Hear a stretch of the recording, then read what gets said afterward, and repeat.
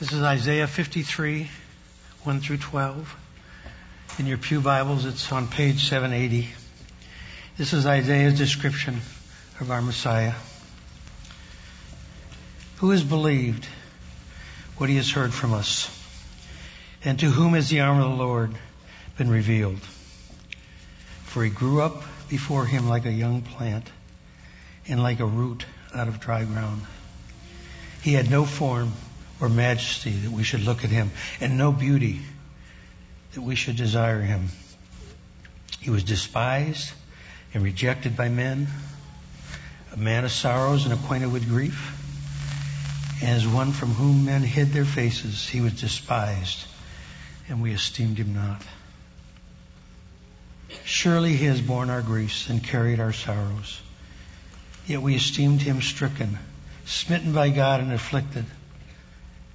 But he was pierced for our transgression, he was crushed for our iniquities.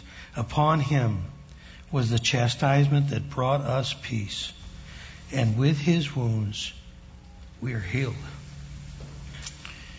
All we like sheep have gone astray. We have turned every one to his own way, and the Lord has laid on him the iniquity of us all. He was oppressed and he was afflicted, yet he opened not his mouth. Like a lamb that is led to the slaughter, and like a sheep that before his shearers is silent, so he opened not his mouth. By oppression and judgment he was taken away. And as for his generation, who considered that he was cut off out of the land of the living, stricken for the transgression of my people? And they made his grave with the wicked and with a rich man in his death, although he had done no violence and there was no deceit in his mouth. Yet it was the will of the Lord to crush him. He has put him to death. When his soul makes an offering for guilt, he shall see his offering. He shall prolong his days. The will of the Lord shall prosper in his hand. The anguish of his soul he shall see and be satisfied. By his knowledge shall the righteous one, my servant, make many to be accounted righteous, and he shall bear their iniquities.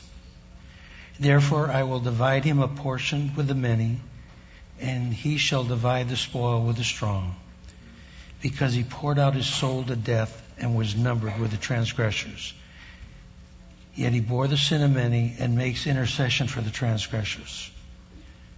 The word of the Lord for his people. Good morning, everybody. My name is Bruce O'Neill, and I'm the pastor here. And this morning I get the privilege of explaining what was just read to us. But before I do that, let's ask the Lord to open our hearts. Heavenly Father, we come to you now, and we ask you to help us to understand what we hear. Father, we also ask you to help us to believe what we understand. And Father, we ask you to help us to live what we believe. In Jesus' name, amen. Thank you for that. Obviously, you're here, many of you, because it's Easter. And Easter is the most important day in the Christian life and calendar for the church. Obviously, Christmas is an important time and season and day, because it is on that day we celebrate the incarnation, that God didn't just stand back and watch his creation ruin. Instead, because he loved the world, he entered the world in order to save it, to rescue it. And because of that, we celebrate Christmas. But Christmas has no meaning apart from Good Friday, when we celebrate the death of Jesus on the cross, the way in which he's decided to rescue all of creation, including humanity, was to die for it in its place. And we celebrate that. But in order to prove that rescue worked, that salvation really happened, 3 days after he was crucified, he rose from the dead to prove that we are rescued, that the world is saved, that his creation is redeemed. And that's what Easter is for us. But Easter is full for us with many, many different celebrations and understanding. But that's why we recognize that Christ has risen, and the people respond. Okay, because you didn't know that was coming, you didn't do a very good job. On Easter, we celebrate not good clothes, not a decent meal, but that Christ has risen. Much better. We're in the midst, if you don't go to EP or you're not here regularly, we're in the middle of doing a Renew series because we believe that not only did Christ prove our rescue through his resurrection, he literally became the first fruits of a renewed life. That even Christ Jesus was made new after the resurrection, and he became the first fruit of our own renewed life. And so we've been going through a process together to understand what renew means for us individually and for our community, because we believe as we are being renewed by the gospel, we can see the renewal of Annapolis. Now, in order to recognize that we have hundreds of people here this morning that are not here on a regular basis, I chose a text that's not going to be in your Bible study. It's going to have the themes that are important for Easter and the death of Christ, but it's not the one that's in your Bible study. This one is in the chapter 53 of Isaiah's book, his prophecy. And Isaiah 53 is part of 2 chapters that are brought together by Isaiah 700 years before Jesus was even born to explain the rescue plan. What the Messiah came to do. So it's an interpretation, it's a meaning, it is an explanation of why there was an incarnation and why ultimately there's a death and a resurrection. And so we're going to look at just one of those 2. I am going to refer a little bit to 52 because there is a transition between 52 and 53, but we're going to spend our time in Isaiah chapter 53. It is the most famous Old Testament text that is referred by most or many of the New Testament writers. In fact, it is the most quoted Old Testament writing in the New Testament. And that's how important Isaiah's work, and specifically Isaiah 52 and 53. Again, it explains everything that you read in the New Testament as to why Jesus came 700 years before he was born. The ancient Jews that would have received this text, and the ancient Jews of Jesus' day, would have had 2 anticipations, or 2 things they had become accustomed to. The first one was oppression. They knew oppression and they expected oppression. They were first oppressed by the Assyrians, then by the Babylonians, then by the Greeks, and then at the time of Christ by the Romans. And so they expected that they would be at the foot of some oppressor.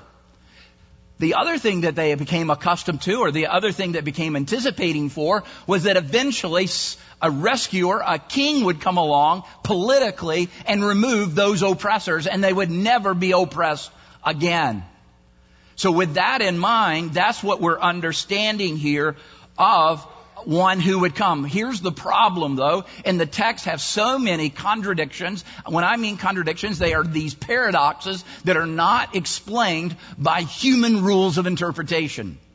We cannot understand these paradoxes if we are going to use our normal means of understanding how things work, because they are upside down. And because they're upside down, we tend to dismiss them as non-important, but they are essential to understanding the gospel. Take, for example, the text itself. A king is going to come, and he describes him not as this victorious political leader, but a suffering servant, one who dies for the people. The greatest paradox that we tend to associate will be illuminated in this text, but there are many others that we know about, and simply a paradox is something that's inexplicable or understandable by our rules of understanding. And one of them is, can you imagine you're there waiting for the anticipated Messiah, and many people have gathered at the entrance gate to Jerusalem, and the king is supposed to be coming, but he comes on a borrowed donkey. What king can afford a horse? Can you imagine their expectation, and what comes is beyond their anticipation of what that king would be. But not only is that true, but within 1 week's time, this king, who got great cheers by the people, will hear jeers for his execution. The very same people. Not only is that true, but we anticipate in history that kings have subjects who die for them.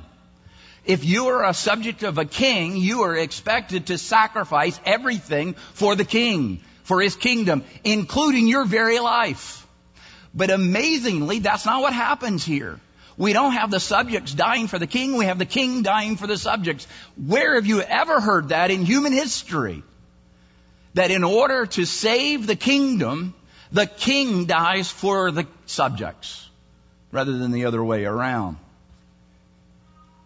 This text illuminates this concept that is an amazing paradox for us to try to understand, and that is that the beauty of God is made vivid, that is the clearest to us at the moment that beauty is marred.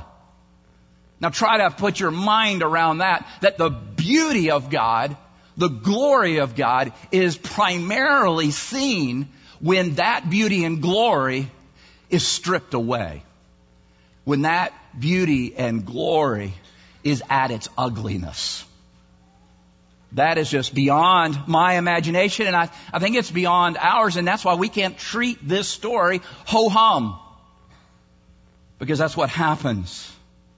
And because of that, this text will be received in one of two ways this morning. Just like it was received one of two ways when Jesus fulfilled it. And one of two ways when it was first read or heard by the people in Isaiah's time. One is to hear about the suffering servant as a pitiful person. Many people read Isaiah 53 and hear this about the Messiah, our rescuer, and think he's a pitiful human being. Not in the sense of that we pity him because he's the king who is overwhelmed, but simply because he chose the way to save us was the way for his own death. But others will see Jesus as the most beautiful person they have ever beheld because of this. One of the two ways Jesus will be received today. One of these two ways he was received in the first century, and one of these two ways he was received in Isaiah's time. And so this morning, I just want us, in the time that we have, to contemplate three paradoxes. Remember, a paradox is something that is given to us by our own rules of interpretation. It's inexplicable. There's no way to explain it unless we adopt a different set of rules for the way that the world works. The very first one is this idea of strength through weakness. Look at Isaiah 52 verse 13. If you have your Bibles with you, it's just in the paragraph right before, and I'm trying to make a transition into 53 because they are supposed to be, and at one time did go together. We separated them in order to find these verses. It says, "Behold, my servant shall act wisely." Some of your translations will say that my servant will prosper. It's trying to get at a Hebrew word that is very difficult for us to translate. It literally means to succeed. That my servant will succeed. Another way to understand it is that my servant will triumph. And the way that it transitions into Isaiah 53 verse 1 is that the arm of the Lord shall be revealed. The word arm really means power and strength of the Lord. And so as you begin to understand, the opening of Isaiah 53 is of this servant who's got power, who's going to succeed, one who will be triumphant because of his strength. But I want you to understand, Isaiah from that moment on will begin to describe this powerful, triumphant servant who will succeed as one who is slain. In fact, Jesus triumphs by being slain. Verse 5, he's pierced, he's crushed, he's punished. It is in his marring lies the secret to the healing of the world. Death gives birth to life. There can be no Easter without first a Good Friday. You and I live in a very affluent culture, and because of that, we struggle with making understanding and sense out of the suffering that we see. We look in our community and we see terrible suffering. We have people who literally do not have enough food in our community to make it through the weekend, and so we literally have to prepare food for them to take home from school because school can only give them food for Monday through Friday, but not for the weekend. We have people in our community that it is more profitable for them to quit school and hang out on corners and to sell drugs than it is to get a job. And because of that, they find their lives ultimately destroyed, often in prison or dead. In our own community, there are people who are suffering sociologically, economically, psychologically, socially. We are struggling as a culture in a community, and we don't even have to talk about the whole country. We can just talk about our own city. We don't know what to do with that. We don't know how to interpret that. We don't know how to get our minds around that. And then if that suffering happens to come into my life, I have no category for that. And so as a result, many of us, when we see suffering coming into our world, we begin to say, God must have left the building. Where is God when I hurt? Somehow he must be too busy on the other side of the planet to notice that we are suffering. Or more importantly, I am suffering. Because, quite frankly, as long as it's someone else, we don't have to live it. We don't have to experience it. We don't have to deal with it. But when it comes into our lives, personally, that's when we struggle. The truth of the matter is, no matter what you're experiencing or what you are seeing, God is never closer than when you suffer, than his creations are. The very fact of the incarnation proves that God is not a clock master who is standing back and hoping that everything works out, that eventually human beings will get their act together and make this a better place.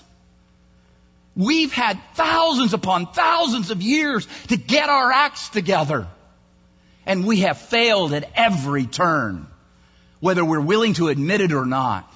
That's why we needed a Redeemer. We needed someone to come in our place and make this world healed. That's why Jesus came.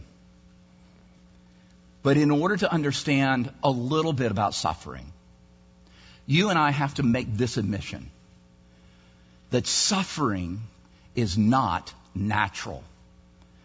In case you missed what I just said, there is no circle of life.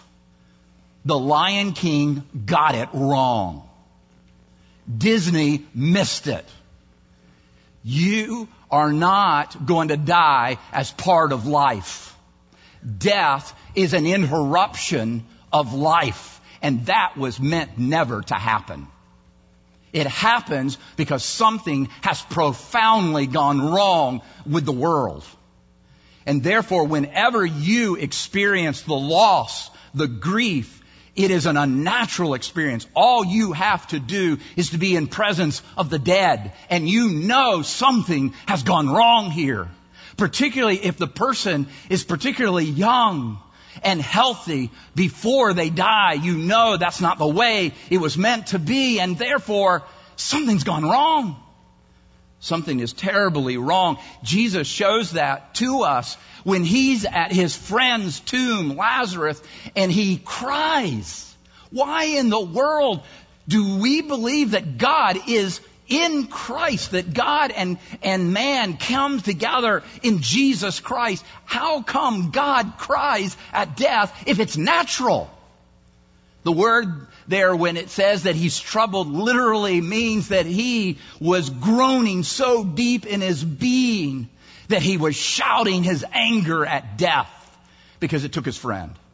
And if he knew that he was going to raise him from the dead, if he knew that it was just natural, then why the tears? And the answer to the question is that is wrong.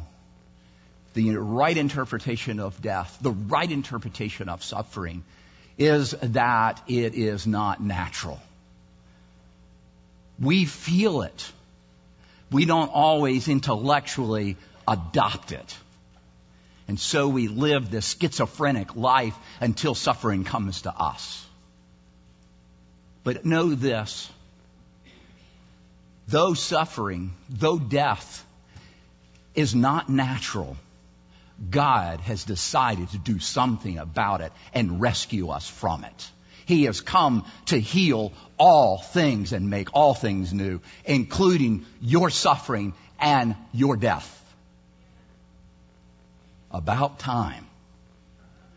Because if you can't get excited about that, go play golf. And you could probably get to the restaurants before the rest of us if you leave now. Good Friday is part of the story of Easter. That death brings life. That weakness is the incubator by which our lives become healed and new. This is what Paul is saying in 2 Corinthians chapter 12. It records where Paul talks about this thorn in his flesh, this problem that he has, and we don't know what it is. Anybody who tells you they know what it is, they don't know what it is. They weren't there, and it doesn't say in the text. We've all guessed. But we can know this about whatever that is. He says, a thorn in my flesh that God has given me, literally says God gave me. It's irritating. It bothersome. It literally is painful and probably sometimes hindered the mission. And yet God left it with him. Paul says, I pleaded 3 times that this thorn in my flesh, this irritating, painful problem that might be hindering what I believe is necessary for the mission, please God, get rid of it. Imagine how effective I could be if I didn't have this thing in my life. Paul says, God answered, no. I don't want it out of you because I'm using it in you. Because, Paul, you need the taste of death in your life so that real life can come to you. See, we tend to think that suffering and death are in our lives and it has no purpose at all. And it does have a purpose. Though it is unnatural, does not mean it doesn't have a purpose. The word given in that text that Paul is so painfully making us aware that he prays that it'll be removed, but he says that God has given it to me. That word given means grace. It's the same word. So Paul is literally saying, God graced me with this thorn. Paul's life, because of this ongoing struggle that he had with pride, you can't have pride when you're walking around as the suffering, where death is part of your being. All of us are experiencing death. It's just to different degrees. Some of us, it's a low-grade fever for us. Though we know someday we will die, we know it's probably not today. And so it's a low-grade fever. Others, it's a raging fire. Because there's not but a matter of days, months, or years, and then we will die. And Paul wants you to know that doesn't happen by accident. That God uses that for life. Because there's no other path to the resurrection than through death. And that's the first paradox that we need to consider, that God has decided that the way to bring hope and salvation, what we're calling success and truth and prosperity in Isaiah 53, he says comes through weakness. First in our own weakness, but also in the weakness that Jesus chose, a cross, death, suffering himself. And so the second paradox I want you to consider is this idea of beauty through ugliness. If the first one is strength through weakness, here is the idea of beauty through ugliness. First began by the transition from 52 to 53. Verse 14 of 52 says, as many were astonished at you, talking about the Messiah who is to come, his appearance was so marred, it was beyond human semblance. What he's saying there is that Jesus, at some point, the torture that his body will undergo will be so marring that he won't look like a human anymore. He goes on and says, in his form beyond that of children of mankind. He won't even look human. Isaiah 53:2, there was no beauty that we should desire him, and no majesty that would attract us to him. The marring was so bad, we wouldn't want to see him. Verse 3, he was despised and rejected by men, a man of sorrows, acquainted with grief, as one from whom men hid their faces. He was despised and we esteemed him not. Back in Isaiah 52, verse 15, it uses the word sprinkle there. Don't think of it as sprinkle in the sense of a baptism, but there was a decontamination rite that Jews had for lepers. When you got victory or you had some kind of miraculous healing of leprosy or some unexplained healing of leprosy, you had to go through a decontamination before you could return to worship. And what they did to you is that they covered your body over and over again with water to symbolize that God was responsible for the healing in your life. And what that says about Jesus is that on the cross, his skin literally hung in shreds from the brutality of the Roman soldiers that they had inflicted on him before his crucifixion, so that his skin appeared like someone who was suffering from leprosy. In chapter 53 says we were appalled at that. No one wanted to look on him because of that. Literally, his appearance would nauseate us. The most beautiful event in human history, the most grand and glory turn of human history, when all things are made new, would make us want to vomit if we were present. We don't tend to think of the cross that way. We've sanitized it to the point that it's stained and varnished and looks like something you want to put in a church. When in reality, the true event would make us want to throw up because of the appearance of our Savior. The marring of his beauty is the essence of his beauty. We want to separate it and sanitize it and miss that he chose to become unbeautiful, disbeautied, in order that we might become beauty, who were once ugly. And that's so counterintuitive to us. We don't have a way to explain that. It's such a paradox to us. And the way that often shows up is the way in which we see each other, particularly those of us who offend or irritate us. People who are not like us, people who don't look like us, act like us, aren't from the same socioeconomic background, same education. Because of that, we tend to not be very optimistic to them. We're pessimistic about their futures. We're pessimistic about them. Because we have categories, don't we? Us and them. We impulsively look down. Presbyterians aren't used to talking. But that's helpful.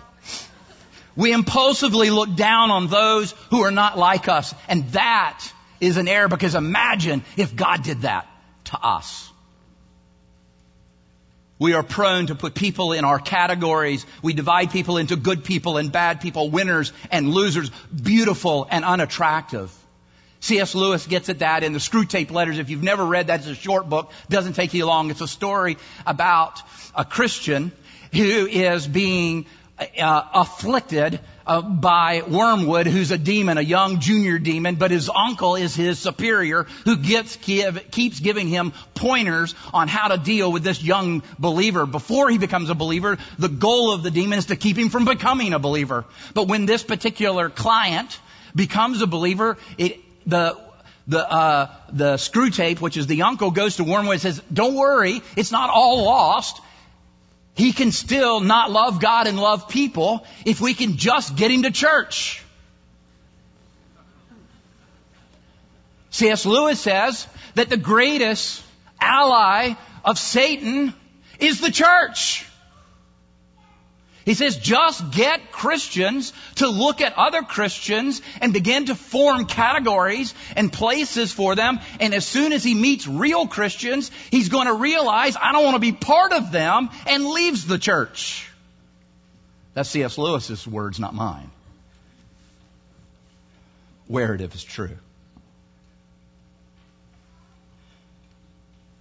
God uses amazingly ordinary people. God uses those in the categories that are often, we think, are not us. We tend to wonder, why would God use this person this greatly and not me? In fact, you could probably list all the people who came from means, people born on third base, people who have made it in life, and you look at them and you could probably name them on a few fingers. I could give you dozens, if not hundreds of people who don't come from that kind of background, who come from brokenness, who come from ugliness, and God profoundly uses them. And if you want an explanation, I don't have one.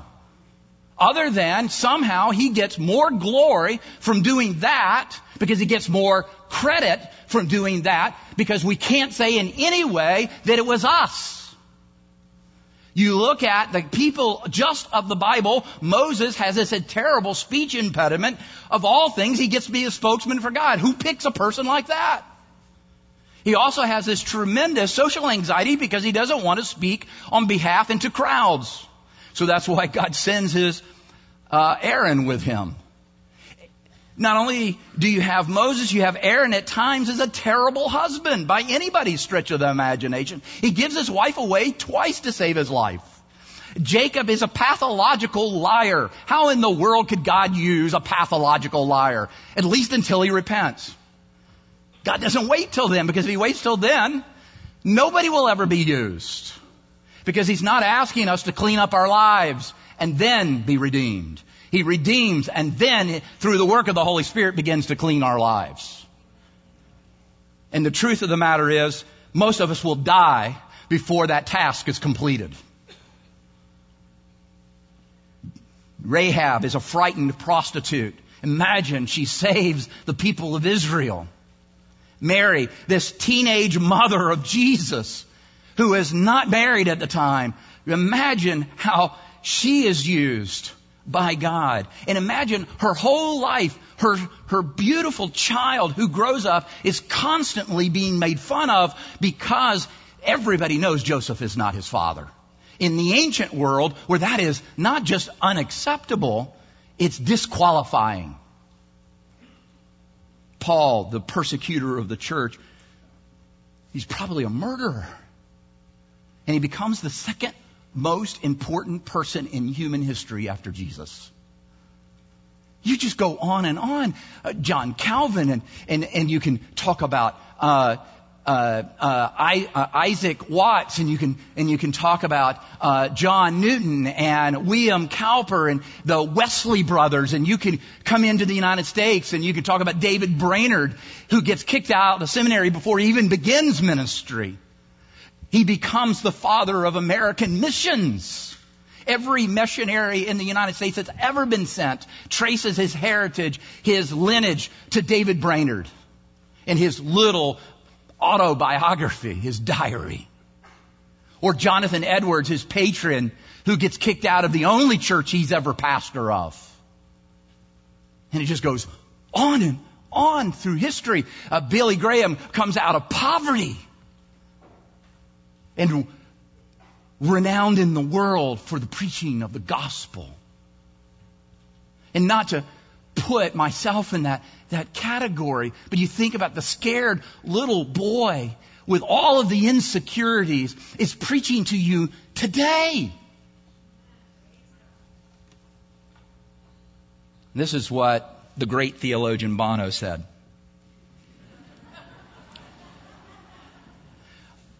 I'm sort of kidding.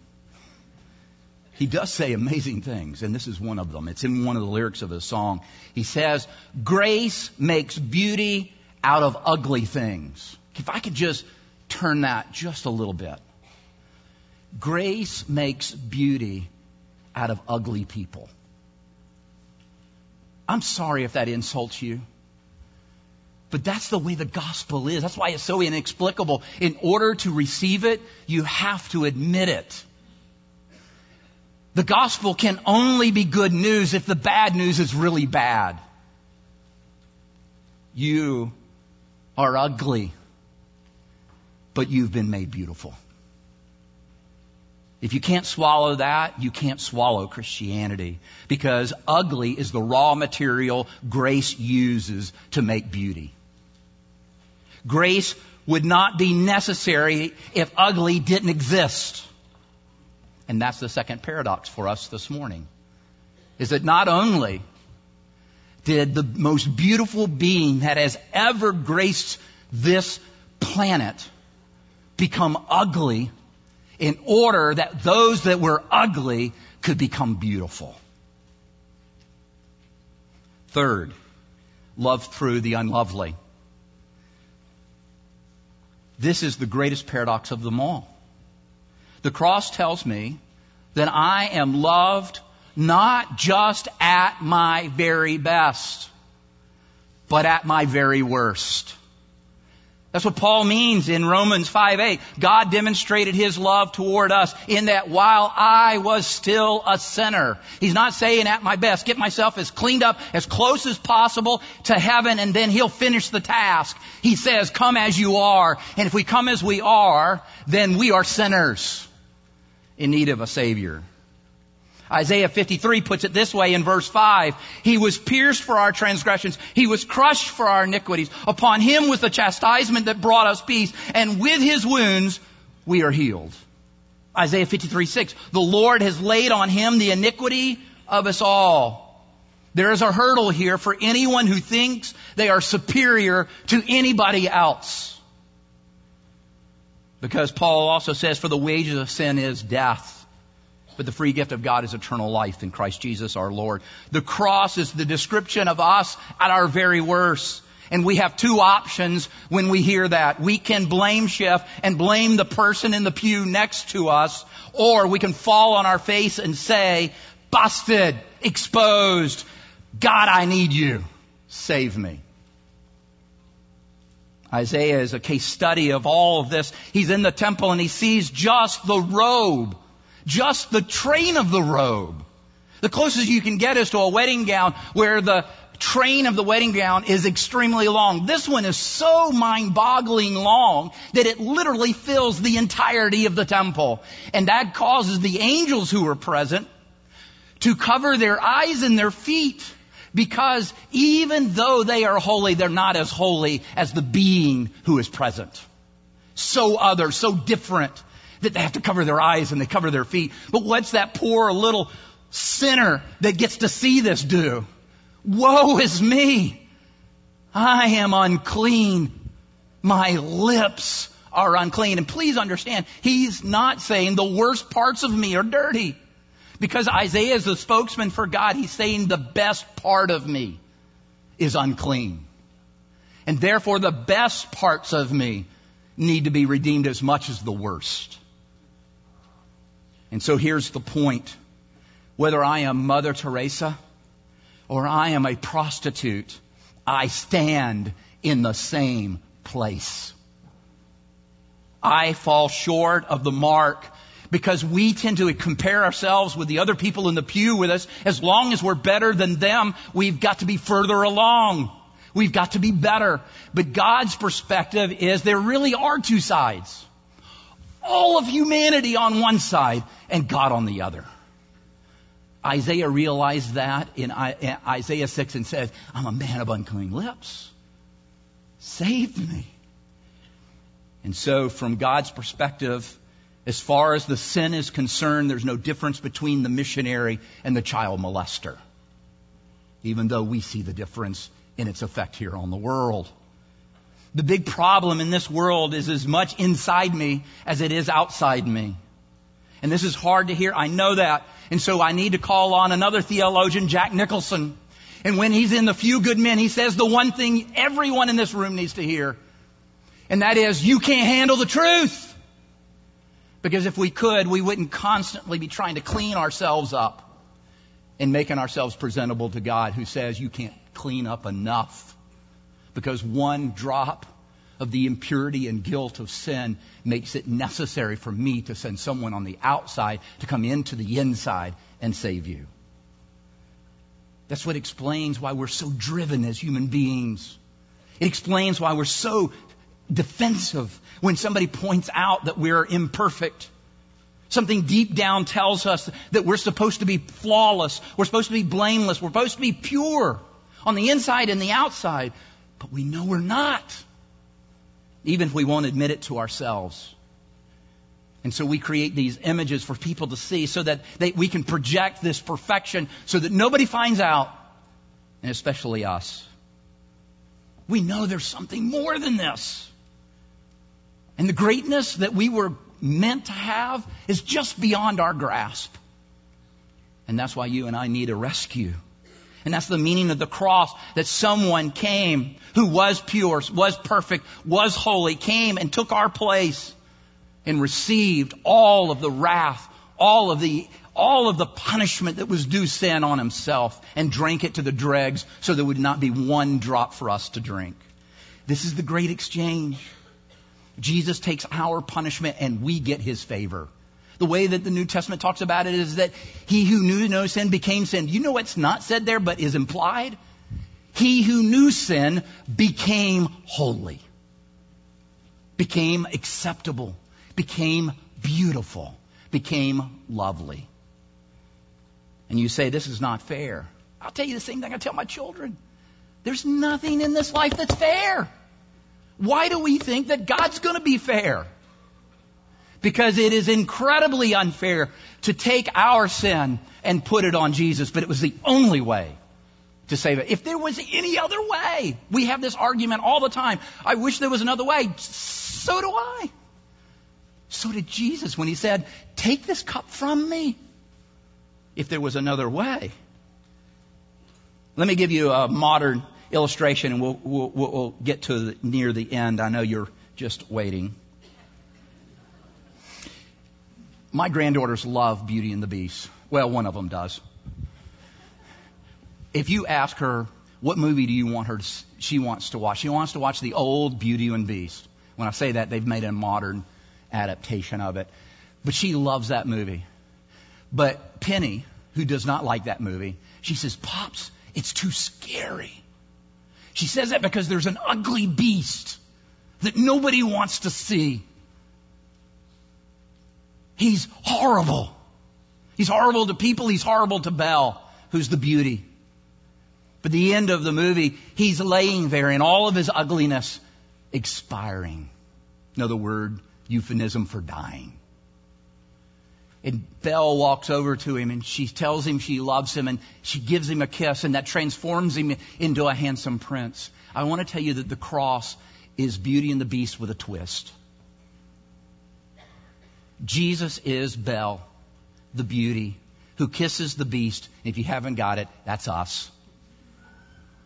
And turns us into something beautiful. But here's the twist. Not only is Jesus Belle, but Jesus becomes the beast in order that we might become beauty. That is so much better than Beauty and the Beast. How heroic is the cross to you? Dying for others is heroic, but it is not unique. It's impressive, but it is not uncommon. Military men and women have been doing that for centuries. First responders still do it. They run to the fire rather than from the fire. You know what the difference is between our military and first responders? Jesus is the only person who ever chose to die. Before you jump on me, military and first responders, they choose when to die.